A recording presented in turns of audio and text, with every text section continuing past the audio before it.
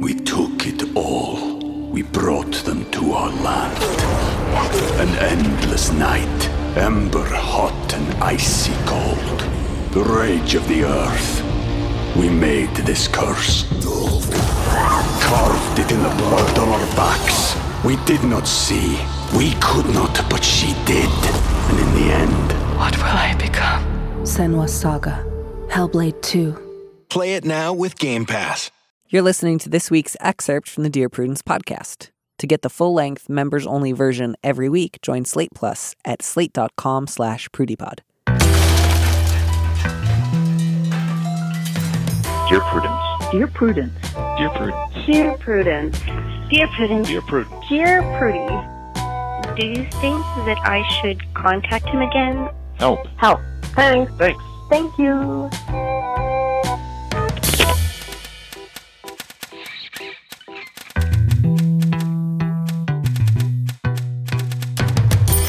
Hello and welcome back to the show once again. And as always, I am your host, Dear Prudence, also known as Daniel Mallory Ortberg. And with me in the studio this week is Sydney Hodges, a DC resident who, in addition to being interested in conflict resolution, is also a recovering armchair linguist who has found peace with only having a BA in linguistics. Sydney, welcome to the show. Thanks, Danny. It's great to be here. And thank you so much for clarifying that you are merely interested in conflict resolution. You are not, in fact, a professional conflict resolver or resolutionizer or some other word. That is correct. Yes. Are you more interested in resolving other people's conflict? Ooh, good question. Mostly, yes. It's one of those things where it's easier to give advice to others than to follow your own advice. Yeah, I mean, that's exactly how I got this job, so I share that. What part of linguist are you recovering from? Is it the armchair part, or is it the linguist part, or is it both? Ooh, it's really more of the yearning to be like a real linguist. And nowadays, I just sort of, I'll follow like a few linguists on Twitter and spat off interesting language facts to folks. But most of the time, I find that if folks are demeaning or shaming people for the way they talk, that's where the bulk of my linguistics degree comes into use. Right, right. I get to tell them just how wrong they are. And there's nothing more satisfying than using your own particular expertise to tell somebody else that they're wrong. And in that spirit, I hope that we're able to give really good advice today, and or maybe we can tell each other when we're wrong. But would you read our very first letter? I would. Subject line, gift-giving addict, with gift in quotation marks. Dear Prudence, my mom is close with her sister-in-law, who has always been pushy and invasive, but means well. My aunt considers herself an expert in fashion and home decor, and she's addicted to online shopping, like during Thanksgiving dinner addicted. Her now adult daughters have, understandably, hit their limit and are starting to draw firm boundaries. Their mom was mailing an endless stream of gifts to their homes, ordering them new clothes and furnishings day after day. They explained why she needed to stop, but nothing resonated. They finally had to scream at her on the phone, which was effective, but she's deeply offended. Why are my daughters so mean to me? And baffled as to why they wouldn't want the items. Now she's redirecting her online shopping energy toward my mom. So far, it's only been boxes of clothes arriving at the front door, none of which are my mom's style or even her size, but I easily foresee it escalating into furniture and other hard-to-return purchases. Normal refusals like, we don't have the space, or these just aren't my style, do not deter my aunt, whose natural responses are, then get rid of something else, or your style needs an overhaul. My mom is very non-confrontational and would never yell at my aunt like her daughters did. Do you have any suggestions of how to get her to stop, and ideally permanently, so she doesn't just move on to the next victim? That last question gets really ambitious. I think that there are absolutely ways in which your mother can talk to her and set a boundary. That does not mean she has to scream. And it might be great to have an idea of your own, because there's just a really good chance that eventually your aunt will choose you as her next beneficiary. But I would try to limit your scope to, I think at most you and or your mother can encourage her to consider this not an outpouring of generosity, but an actual problem that needs help. But no, I don't think that the two of you or even just your mom are going to be able to single-handedly help a woman see this as a problem when she's already like reduced her daughters to the point of screaming and just is like, wow, what's their deal? That's so weird. Like she's pretty far gone at this point, it sounds like. Yeah, I would agree. Initially, when I did a first pass of this, I kind of gave the sister-in-law a charitable read, given that she means well, maybe this is the only means of expressing affection that she really knows how to do. But when I got to the part where, the way she responds to, we don't have the space or these aren't my style, she actually pushes back and sort of refuses to see a reason. That to me points out that there's a lot, there's something deeper here. And I'd actually be really interested to ask the sister-in-law, how does this serve you? And how do you think this is serving others when you know that these gifts aren't welcome? Yeah. And I think the initial response would probably be something like, I just like people and I want them to feel cared for and I don't know why they don't like it.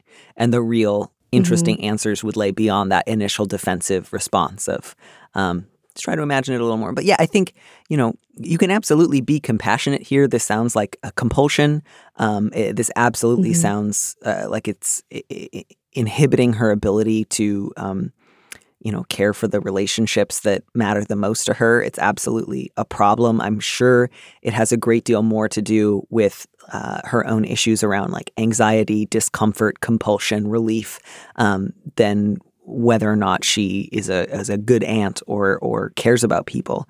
So I think, you can view this with compassion without thinking all I have to do is just put up with it, I think.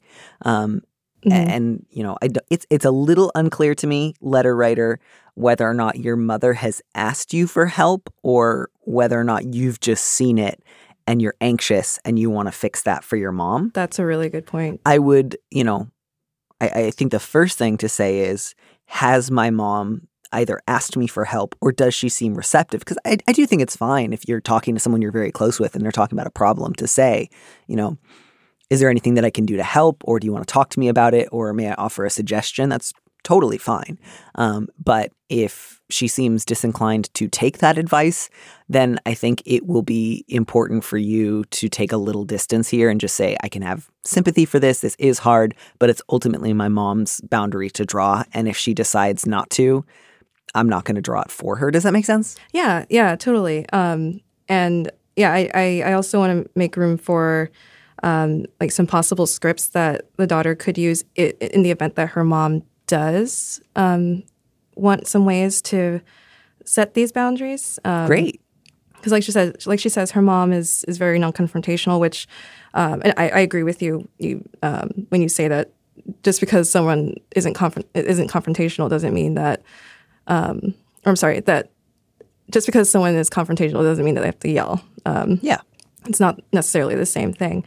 So maybe one option, sort of more on like the harm reduction spectrum, is like, acknowledging that it's very generous of the sister-in-law to be such a giver. But is there any way to possibly cut back or limit this to birthdays and holidays that might not resolve like the actual root? I think that's really up to the sister-in-law to seek out the help that I think she needs, but it might at least lessen the impact. Great, let's hear them. Yeah, so I really appreciate one thing to say could be, I really appreciate that you think of us and you're always trying to make us happy as the family, but it would be great if you could maybe limit these special gifts to, birthdays and holidays when it feels more meaningful.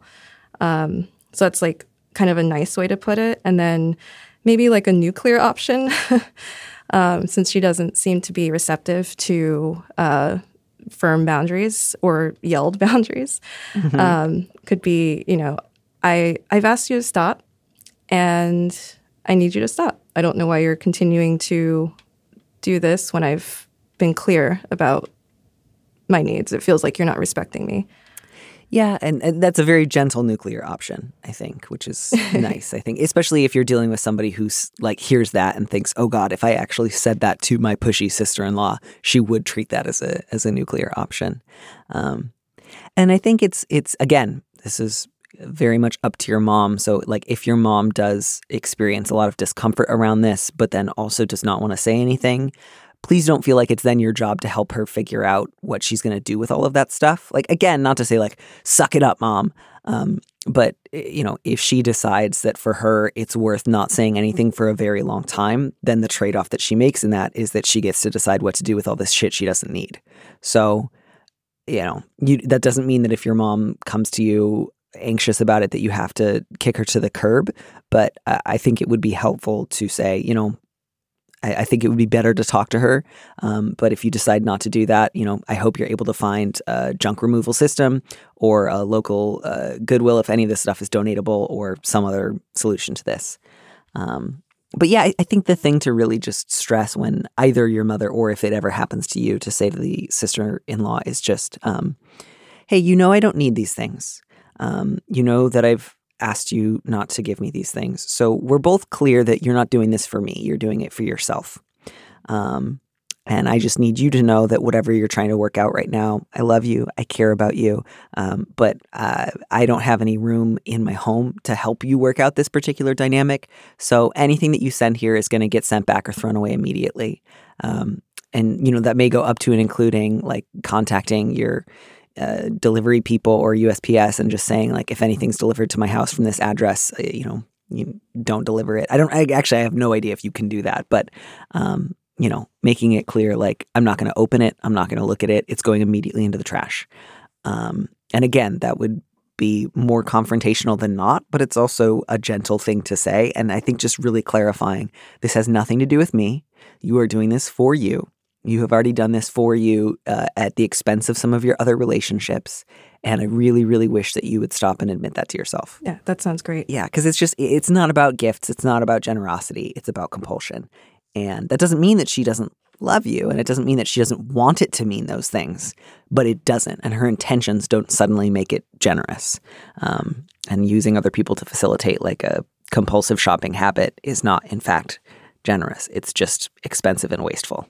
And yeah, anytime she pushes back with get rid of something else, you know, all you need to say to that is, no, I'm not going to start throwing away the things that I bought for myself and like to make room for things you decided to click on. That is an unreasonable request. But yeah, this is just one of those things where it will have to become worth it to your mother to get a little bit confrontational. And there's a big difference between screaming and saying, I don't want you to mail garbage to my house. Yeah, I agree. That's great. Great advice. It's hard to think of like, you know, sometimes I get letters from people about dealing with members of the family who struggle with hoarding. And it's a little bit like externalized hoarding. Like, I don't actually know what the condition of her home is, but it's sort of like I need to fill the homes of people I love with stuff because that makes me feel safe, comfortable, like I know that they're thinking of me. And that's just, again, so clearly like I can imagine that must be a painful and anxious mental state. So there's, again, obvious room for compassion and sympathy and love there, but it's not going to work. And it's not working, right? Like it actually drives people away. It does not make them feel loved. It requires you to not listen to people when they specifically tell you what they want, which is like defeating the whole purpose of gift giving. And everything about it is just sad and hard. And, you know, good luck to you and your mom.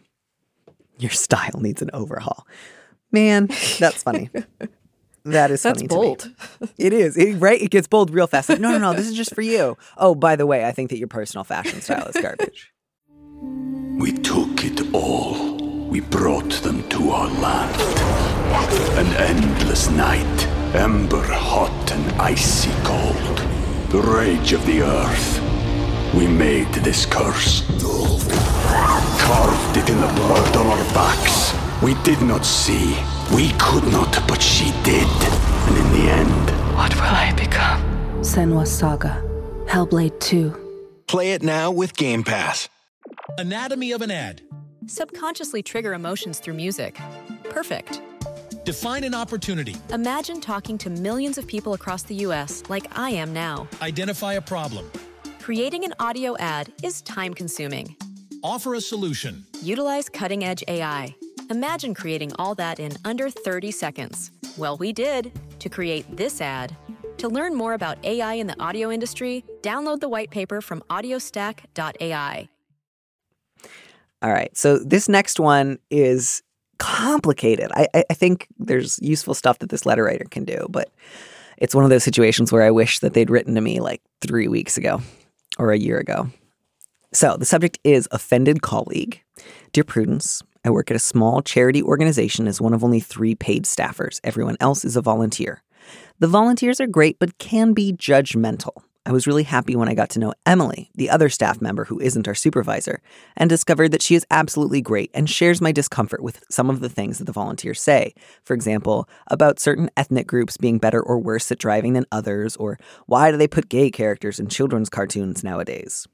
We don't have an HR department and have to be pretty much eternally grateful to volunteers just for being there. Emily's in a worse position than me because she's married to a woman. The volunteers aren't terrible to her, but they are weirdly quiet around her, and she has told me about feeling isolated. She said she was relieved when I started and introduced me and my boyfriend to her wife. We hung out a lot after work. But I've offended her and I don't know what to do. Her wife recently dropped by work to bring her something that she'd forgotten, and I popped into the staffing area and said, "Hey, your friend is here." Later, after Emily came back, she said, "That's not my friend, that's my wife. You don't think I have a mortgage with my gal pal, do you?" The volunteers who were around, who were the reason I think I felt uncomfortable in the first place, tittered, and I was really embarrassed and apologized. Emily shrugged and was cold with me for the rest of the day. It's now been over a week, and she has completely frozen our friendship. She doesn't pick up coffee for us in the morning anymore, canceled our usual drinks meetup, and is just coldly professional with me at work. I feel very isolated without anyone that I like to talk to at work anymore. I miss my friend, and I also feel like she's overreacting at this point. It was a stupid comment, but not something to end a friendship over. Am I totally wrong, or is she being dramatic about this? Oh, goodness.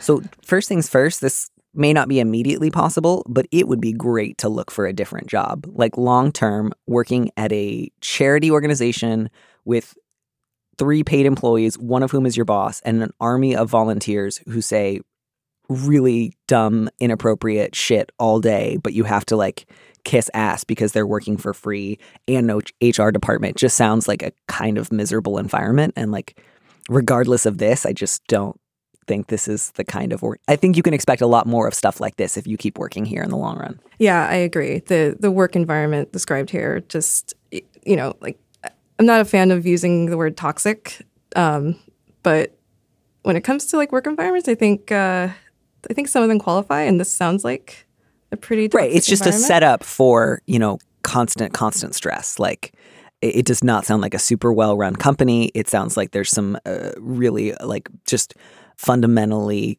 shitty dynamics in terms of how the work gets divided, which is like there's an army of volunteers who we have to rely on for work that we probably should be paying somebody for, but rather than like pay a salary, we all just like grin and bear it while they say like racist stuff or like go on homophobic rants about cartoons, which like, yeah, again, that just sounds like a company that is not deeply concerned with the well-being of their employees. So there's just that. I'll start with that.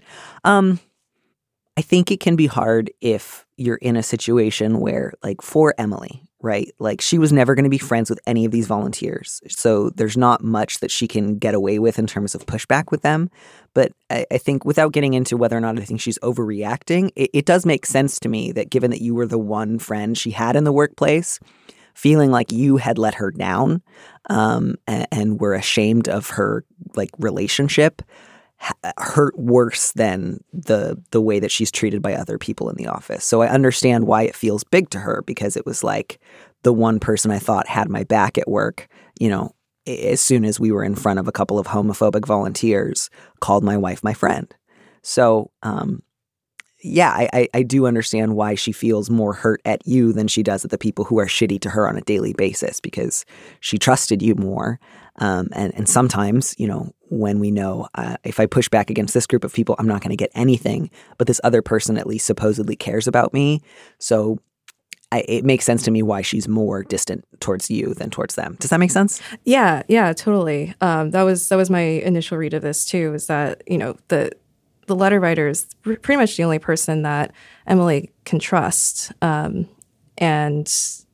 for the letter writer to, whether it was intentional or not, to let her down in this way, and sort of play into this.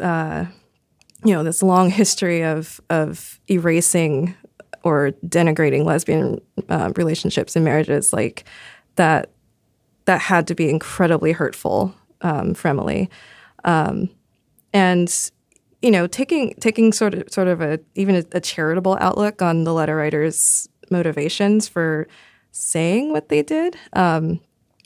There's one way to interpret it where like the letter writer was trying to protect Emily, by masking the fact that she had a wife, which is still shitty, But even with that charitable perspective of the letter writer's intentions, it's not the letter writer's responsibility, as Emily had, probably not asked her to like keep her marital status in the closet. And if she wanted, or I'm sorry, I don't know if the letter writers, I don't know their gender. I think because the letter writer mentions having a boyfriend, and I think if the letter writer weren't straight or cis, they would have mentioned that as a relevant part of the letter. True. Okay.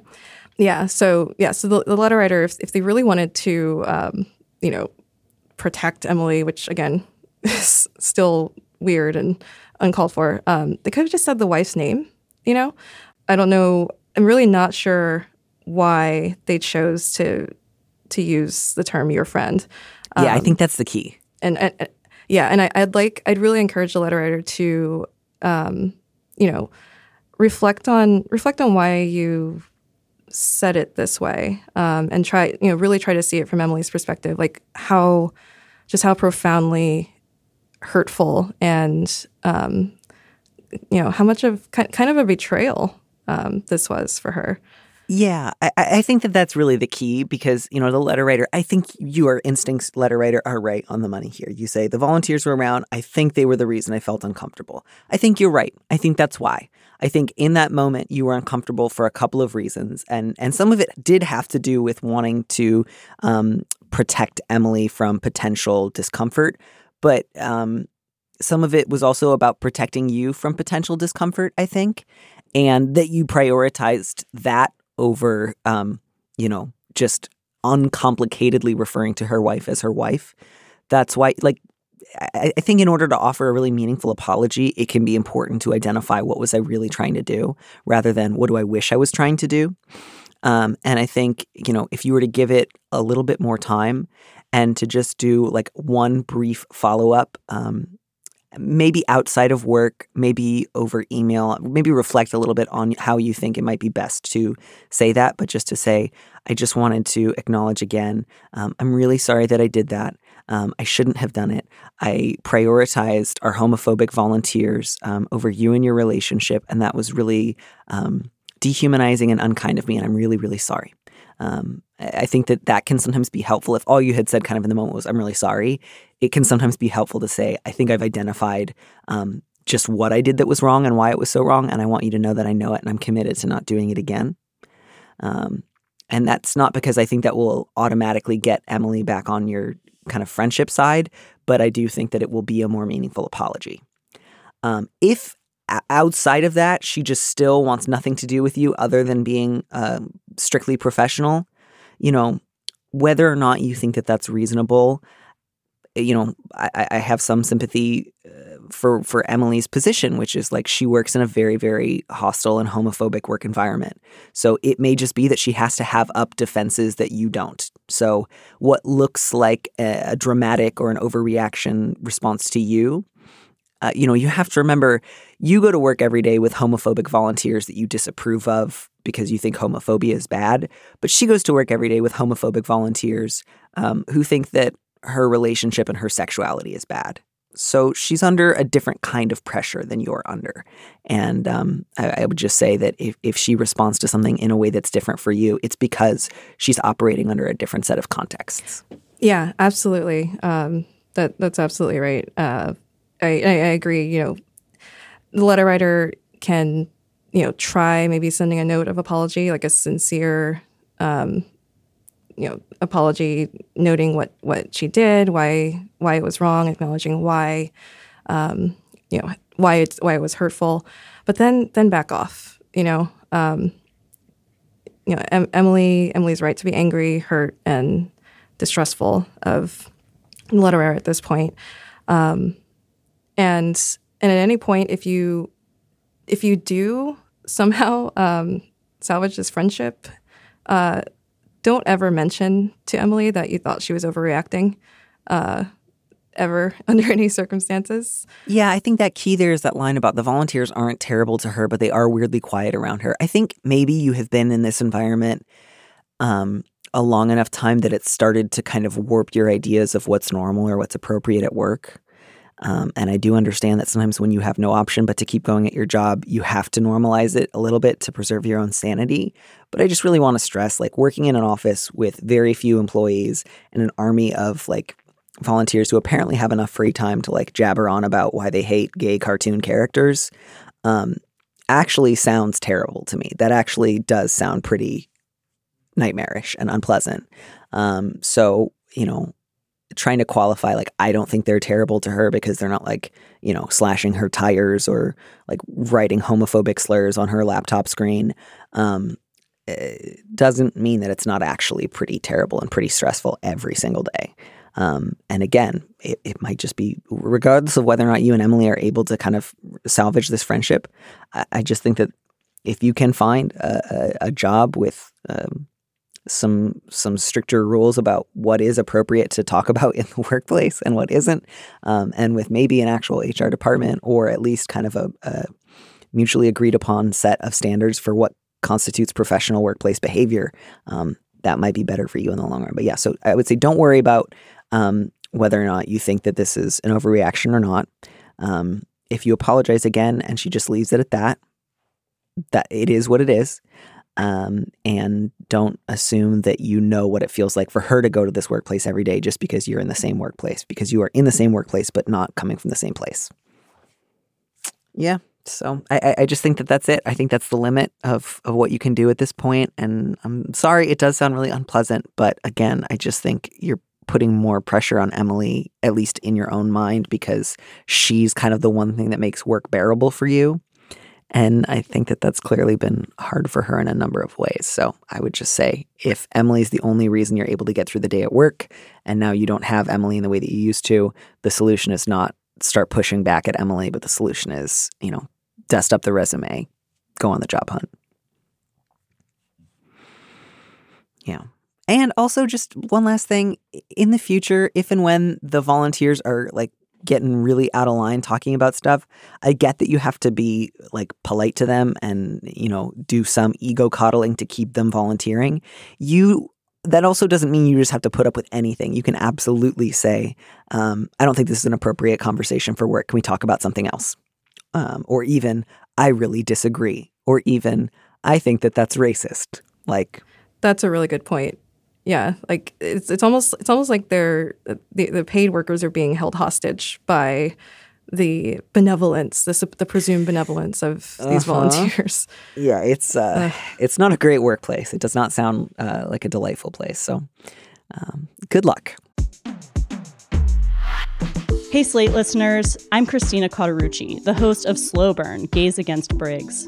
I want to tell you about a special event we're doing at the Tribeca Film Festival in New York City on June 13th. To celebrate this new season of Slow Burn and Pride Month, we're hosting an exclusive live taping of the show with special guests, including civil rights activist and Black Lives Matter organizer DeRay McKesson, comedian and singer Esther Fallick, Eric Marcus, the host of Making Gay History, and Sam Feder, director of the Netflix documentary Disclosure, about the depiction of trans people in film and television. We'll dive deeper into this season and talk about the lasting impact of the Briggs Initiative and the continued fight over LGBTQ rights in schools. It'll be the perfect way to celebrate Pride Month this June with LGBTQ stories and voices across generations. Again, that's June 13th at the Tribeca Film Festival in New York. You can get tickets now at tribecafilm.com/slowburn. Hope to see you there. So, this next letter Oh, yes. Is one So that I excited. actually wanted to do a redo on, because the first time that I read it, I was just so miffed that I focused only on the things that I thought were bad. And I want to take another crack at it, because I think that there's stuff in here that is also legitimate and understandable, but it needs to be seriously and significantly redirected. So, with all that said, the subject is wife avoids me when I'm sick. Dear Prudence, whenever I get a cold, my wife minimizes the amount she touches me. We don't kiss, we don't have sex, and she sleeps on the opposite side of the bed until I'm feeling better. My wife is the CEO of a small startup, so when she gets sick, her entire operation will grind to a halt until she's better. She also has a pretty weak immune system. A cold that has me in bed for 3 days will knock her out for a week or more. But her avoidance makes me feel like I'm in an isolation ward. Sometimes when I get sick, I just wish she'd rub my back and stroke my hair. Plus, half of the time she gets sick anyway, despite avoiding contact with me. Would I be wrong to ask her to reconsider her no kissing while sick policy? So should we get the charitable part out of the way? I think mostly just what I want to say is it is so understandable when you are sick to want a partner to comfort you. That's not unreasonable. I don't want to say like you just need to suck it up and walk it off. It is totally, totally reasonable and appropriate when you are sick to say like, I need to rest. I would love for my partner to help take care of me. And, you know, that is totally, totally cool. I challenge the idea that she avoids you. I actually don't think she avoids you. And I think that the bit at the end that really bothers me is she gets sick half the time anyway.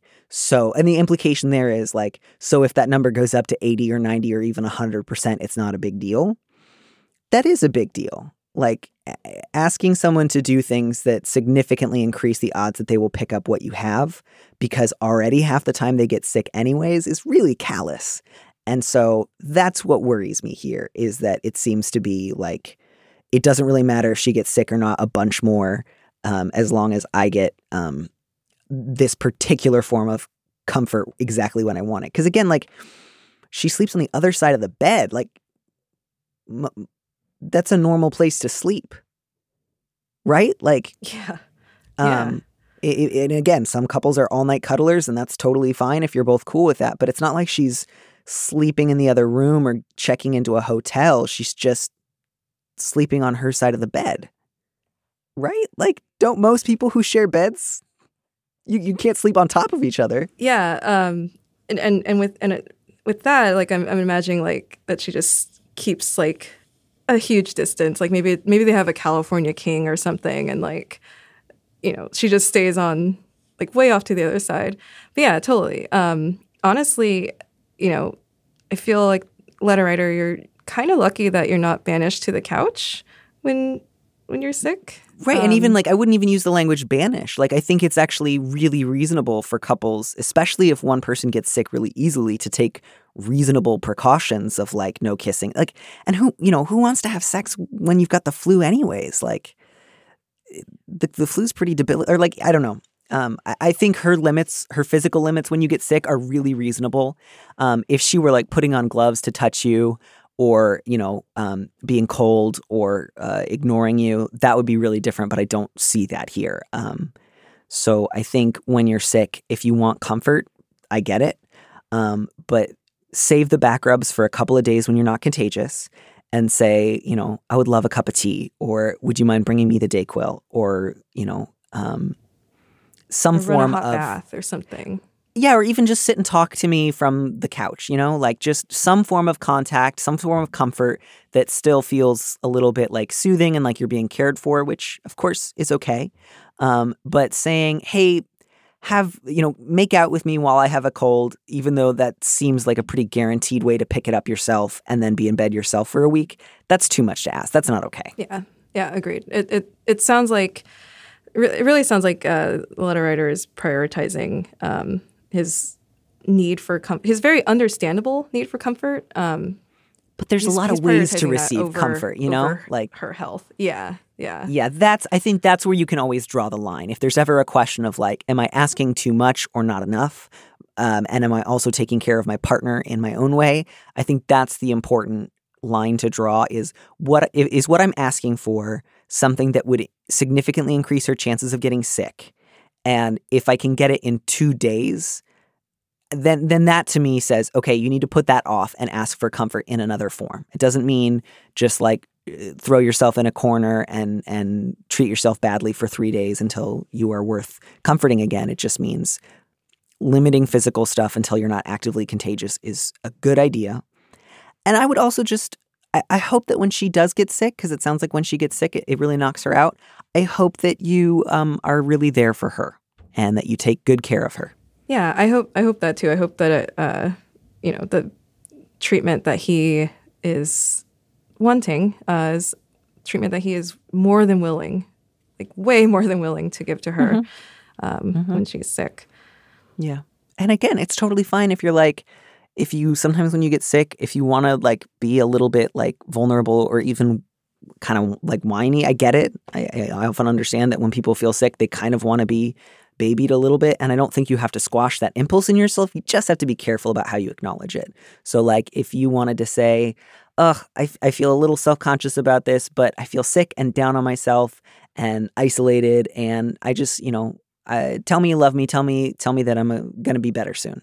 Name the thing that's hurting, which is like, there's a part of me that wants to be babied and wants to be demanding without judgment. And then also say, can you help me with that in a way that does not mean you're going to get sick by doing it? Yeah, I've totally had times in my relationship where I'm sick and I'm just like, can I have 5 minutes to just whine about how much I hate being sick? And my partner will either be like, no, I have stuff to do, or like, yes, absolutely. Let's like whine about how much it sucks. And, she's not like trying to fix it or anything. I'm just like, I hate being sick. I feel like a piece of toast. And she's like, do you feel better? I'm like, a little bit.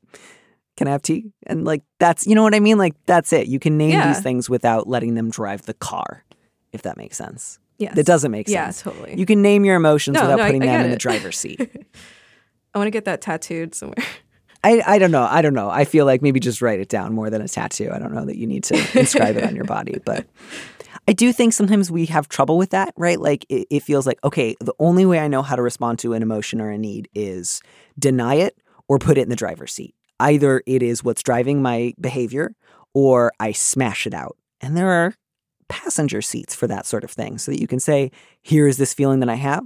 Some of it is totally reasonable and understandable. Some of it is demanding and unreasonable. I will name it. I will acknowledge it. I will own it, and I will let some of it go and retain the rest. I hope the letter writer takes that into account. Yeah, I do too. And I'm glad I took this the second time around because I think the first time it was just I was relitigating some past relationships I've had and bringing that to the table. And like, I don't think that this is one of the people that I had in mind. So I don't need to bring that to bear here. All right. Let's get out of here. We addressed that one more than enough. I rambled a lot. So you get to take this next letter and I will let you start the answer and take a seat. All right. Subject is Morose Middle Manager. Dear Prudence, I left the stressful life of fine dining behind me to be a middle manager with health insurance at a corporate deli. I've settled into this role and become a source of knowledge for my employees, many of whom are interested in more intricate cooking techniques. I love my job and the people I work with, and teaching people about food delights me. My issue lies in social boundaries. Working in restaurants, my coworkers and I would sit at the bar after our shift, often with our bosses, get drunk, and get into some pretty inappropriate conversations. Now, when my coworkers invite me out for a drink or offer me a ride home, I politely decline. I don't know how to navigate these relationships in a corporate setting. I've never had an HR department before, nonetheless been in a position where I manage so many people. But it's still a kitchen culture, and as far as companies go, ours is pretty laid back and progressive. There aren't any specific rules against fraternization, but I stress out about the boss-employee dynamic. My coworkers hang out with some employees outside of work. My co-managers hang out with some employees outside of work, but they were promoted from within, whereas I was an outside hire, and they have more of a peer relationship. I also hold some socialist beliefs that your boss is not your friend, your job is not your family. I would be mortified if someone felt I was abusing my power to worm my way into the staff's social circle. On the other hand, I isolated myself from many friendships after a mental breakdown years ago, and I'm feeling starved of platonic contact. Meeting people outside of work has been difficult, and nowadays I exclusively hang out at home with my partner. I've overheard conversations where people have worried that I don't like them, when that couldn't be farther from the truth. Is it okay to have a friendly after-work cocktail with your employees? Or am I right to keep everyone at arm's length? So my initial impression reading this letter is, I appreciate how thoughtful the letter writer is about this, and wanting to respect boundaries and maintain boundaries and foster an appropriate manager-employee relationship. I also totally agree with your boss is not your friend, your job is not your family. I did love though, if that's a socialist belief, that is the mildest of the socialist beliefs. Yeah. It kind of makes it sound like if you were to go and read Capital, it would be just set firm boundaries and go home at the end of your shift. And that's not, I agree that it's a generally good principle, but I don't know that I would go so far as to call that a socialist sentiment. Socialist. Yeah, I agree. But it's sweet that, that's how letter is characterized. Yeah, I mean, again, I'm not a socialism expert. Yeah, so my first question is, how do you interact with your employees at work? Do you come off as warm and at least a little interested in their lives? I do totally understand the instinct to want to have a friendly relationship with your coworkers, even if you're not considered friends. And I don't necessarily think that you have to, go to happy hours or drink with them in order to achieve that. But, maybe there are some other ways to connect with your team. Like a quick coffee break during the day, if possible. I mean, I know the restaurant industry is maybe too busy for that. But other things besides, after work cocktails where conversation topics can potentially become inappropriate or uncomfortable for you. There's also the possibility that that these folks that you're working with don't necessarily have the same expectations that that you've gotten used to in the restaurant industry. You can always just go to one, go get drinks with them once, and read the room. And if the conversation veers toward topics that are inappropriate for work, you can always leave, politely, and say hey, I gotta get going. I'll see y'all tomorrow. At least then they'll know that. They'll get the sense that you do enjoy being around them. You do enjoy their company, but maybe you don't need to stick around for those kind of topics. Yeah, it is tricky because, as you say, restaurant kitchen culture is very, very different from corporate culture, and so and that's without even getting into ways in which kitchen culture can be really fucked up, and so it's part of it. What sounds like is the letter writer is I know how to be in a work environment where there are no rules and you get wasted with your boss on the regular, and everybody is hooking up with everybody else and fighting and saying crazy shit, and parts of that were really fun and parts of that were really bad, and I don't know how to do I know how to just keep my balance, do my job, not really talk to my coworkers after work. That's not really the culture here, and it's not exactly what I want here, but I don't know how to do a little bit unless it's no rules, everybody does whatever they want, we're just all pals. Yeah, that's the sense I got too, and it's interesting that the letter writer sees such a huge chasm between, or I guess a solid binary, I guess, between totally raucous, lewd conversations and ways of interacting with your coworkers, and then all business, no personal connections, no warmth, nothing. I would encourage you to try to find a middle ground, and not to say that it'll be easy, but what are some ways that you think you could signal that you do care about your employees, insofar as like a boss can care about employees. Right. And it doesn't sound like the letter writer's being like rude or brusque at work. Right. It sounds like things are pretty good during the day and they're just kind of confused that you're not doing the thing that the other managers have historically done. And they're reading into that potentially not being liked. To me, I think the really important thing to separate out is that last bit, which is that meeting people outside of work has been hard. I exclusively hang out at home with my partner. And I'm starved for platonic contact. Because that, to me, if you bring a lot of that energy into like, okay, I'm going to start like just, once a month, either saying to my team, like, let's all go out for a drink tonight, and this will be hang out with the boss evening. I'm not going to start inviting myself like to every event that they go to, but I am going to occasionally spend an hour together with them after work. I do think that would be an appropriate middle ground. But I think if you're looking to this for addressing the part of you that feels isolated and starved, that is too much energy to be bringing to after work drinks with your employees. And I would say, there's a number of kind of different ways people in adulthood deal with feeling like I don't have a lot of friends right now. Some of that might look like trying to get in touch with older friends who might not live nearby and reconnecting.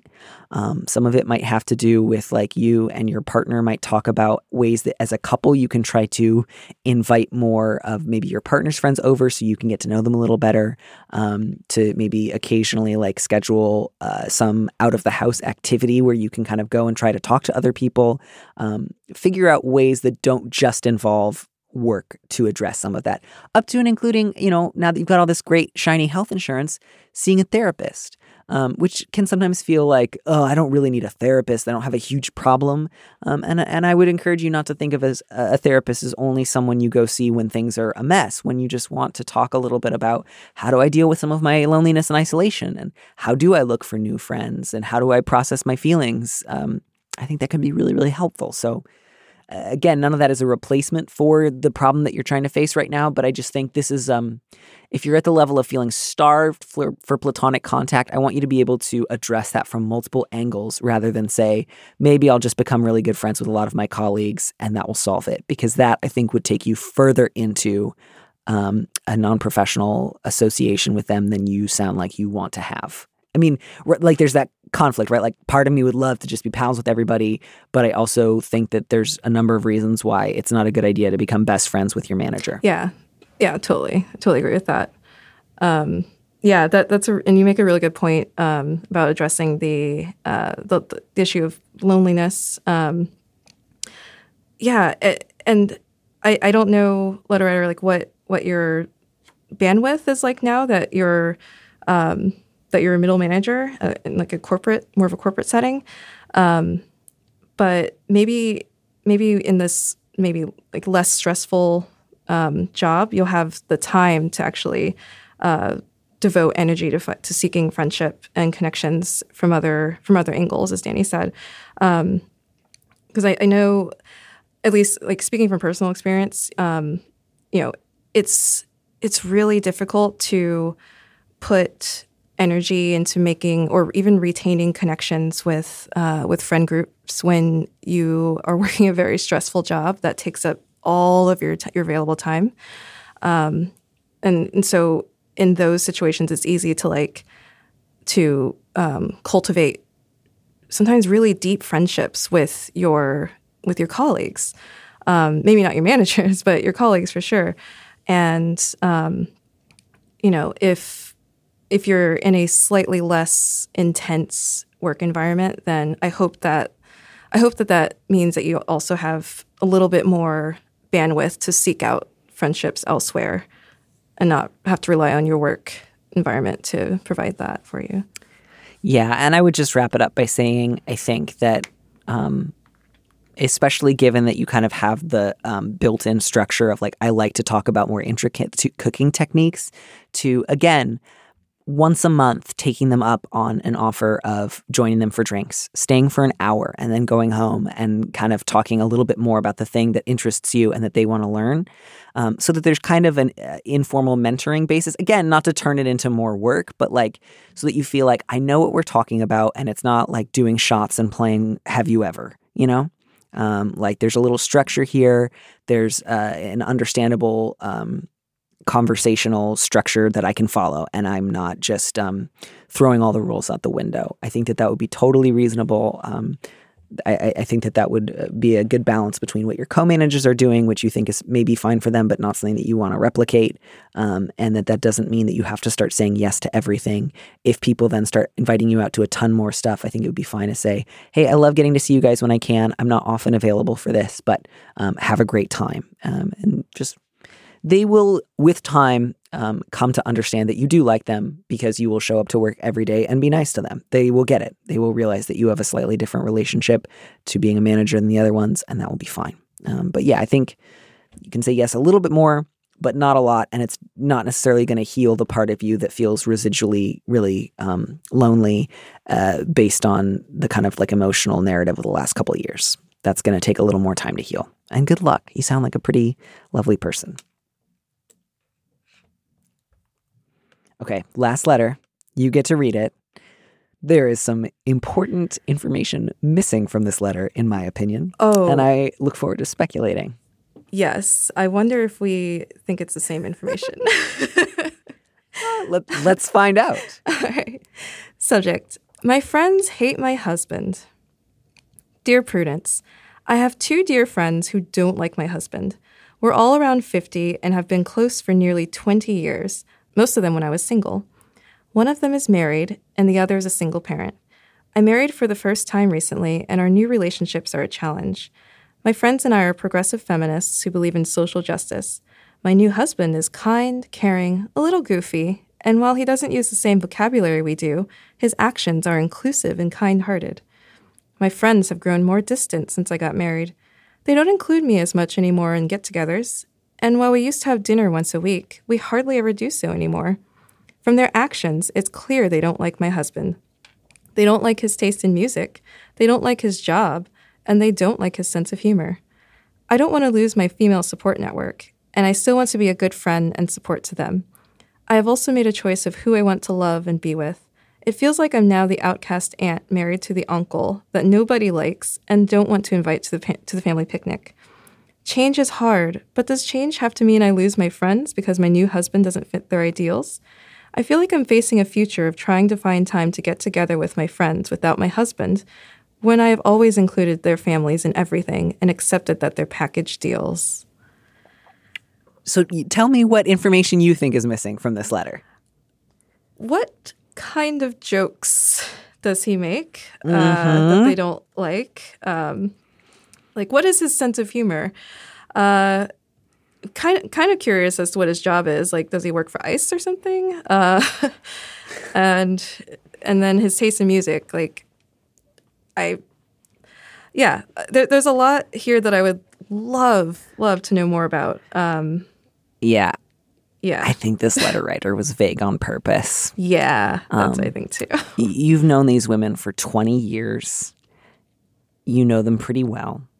You mention that they are progressive feminists who believe in social justice, and you only say that your husband doesn't use the same vocabulary. Mm-hmm. So somewhere in between those two things is a disconnect that's significant enough that they are pulling away. And I don't want to totally discount the idea that potentially there could be an element of snobbery here. Potentially that could have something to do with it. I'll leave that open. It sure doesn't sound like that's the primary reason. I think, letter writer, you need to be honest with yourself. Specifically, have there been jokes that your husband has made in front of your friends that targeted them or people like them, or that made it clear that he thinks that the things that they're committed to politically are stupid? Like, you know, I think the reason that you were vague here is because you don't want to reflect on maybe why they feel this way. You just want to dwell on, well, I was always nice to their partners and now it's my turn and they're not doing their job. When that's really, you know, if he has been saying certain, like, there are absolutely things that I could imagine if your husband said would totally remove like any sense of like reciprocity from the equation of like, yes, you've been nice to my partner, but then, you know, your husband made a bunch of jokes making it clear that he doesn't think gay people are fully human. So fuck that guy. I'm not going to have dinner with him. Yeah, which would be an incredibly reasonable boundary. So, you know, I'm certainly not saying like you just have to deal with it. You probably have to leave him. But if you want to talk about this with your friends, you need to be a little bit more honest with yourself first. And you need to be prepared to hear, like, you're right, I have pulled away, and it's because your husband said X, Y, and Z. And, you know, if you hear that and you receive that information and you ultimately decide that you want to defend it, you may lose some friends. You may feel a little caught in the middle of saying, I love my husband, but I don't like that he said that, and I wish he would apologize, but he doesn't want to. I have to live in that tension. That would be a hard place to be in. But again, without more information, I just don't know. Yeah. I think, without that key context, it's a little difficult to see a way forward. What if we entertained like the fantasy that the husband was actually not, a terrible person? Like, what would you advise the letter writer?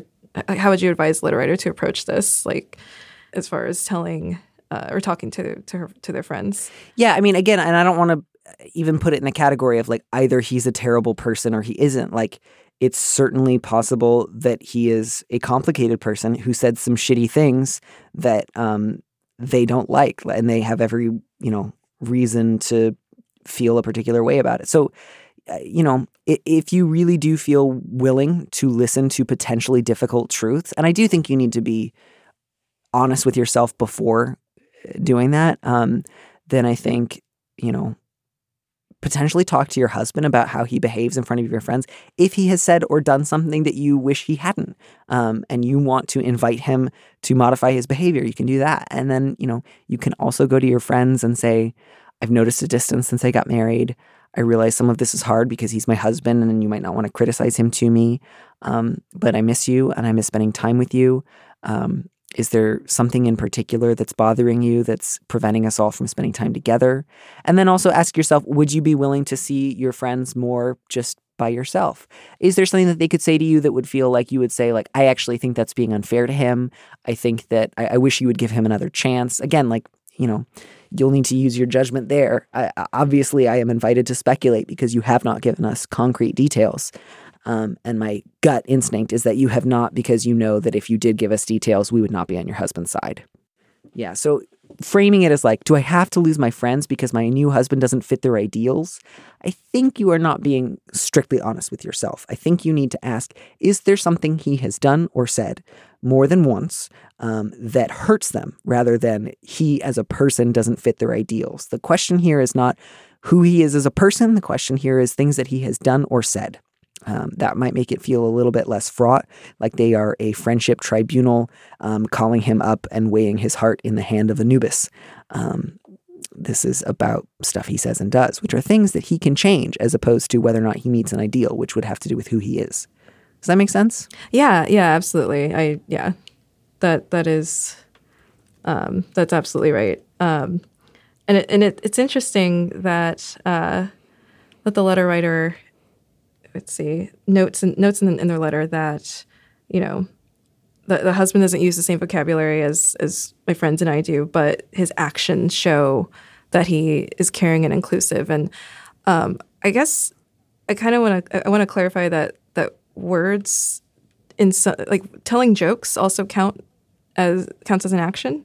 And so if he is telling insensitive and hurtful jokes, that's not him acting in a caring and inclusive way. So I would encourage your letter writer to also examine your threshold for acts of kindness and how your husband demonstrates that. Yeah, especially if it's like, his actions are inclusive and kind-hearted.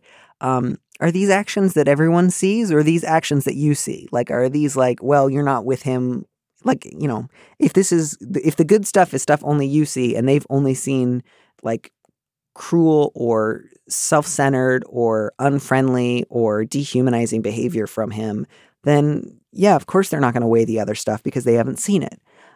So again, I don't think that your friends dislike your husband because he's kind and caring. I think you know that. I think you know that if there's something else at play, it's not because of that. It may have to do with some snobbery stuff around his job. That's important to pay attention to. The thing that seems the most likely is the a little goofy and doesn't use the same vocabulary. You know, you've gone from weekly dinners to hardly ever seeing each other.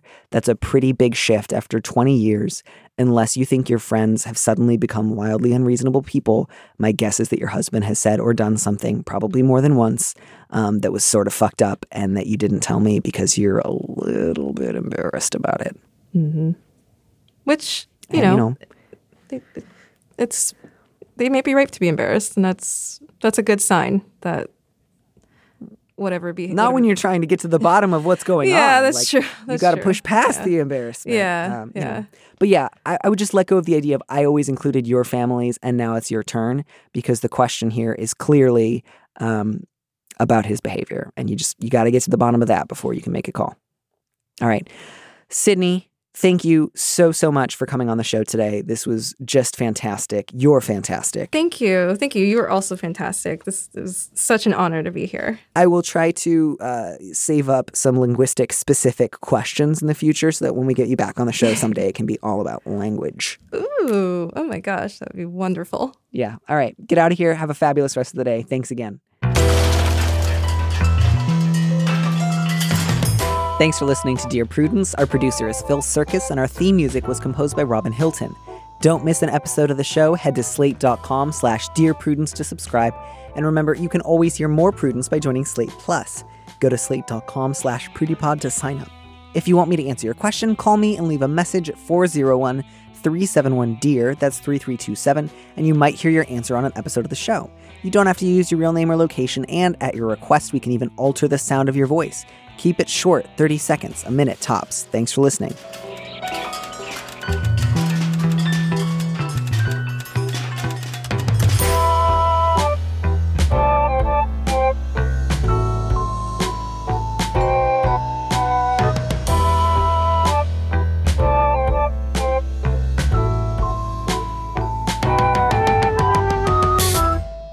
And on today's Plus segment, I think it's just frankly important to acknowledge, like, kids don't always grow up you can't turn them out like an assembly line. You can often do lots of things very, very well and still have, you know, a human person who has free will and their own particular instincts and desires that don't necessarily come directly from you, and make their own choices. And I think that will be a helpful thing to bear in mind as you figure out to what extent you can be helpful to the mothers of your various grandchildren. To listen to the rest of that conversation, join Slate Plus now at slate.com/PrudyPod. Anatomy of an ad. Subconsciously trigger emotions through music. Perfect. Define an opportunity. Imagine talking to millions of people across the U.S. like I am now. Identify a problem. Creating an audio ad is time-consuming. Offer a solution. Utilize cutting-edge AI. Imagine creating all that in under 30 seconds. Well, we did, to create this ad. To learn more about AI in the audio industry, download the white paper from audiostack.ai.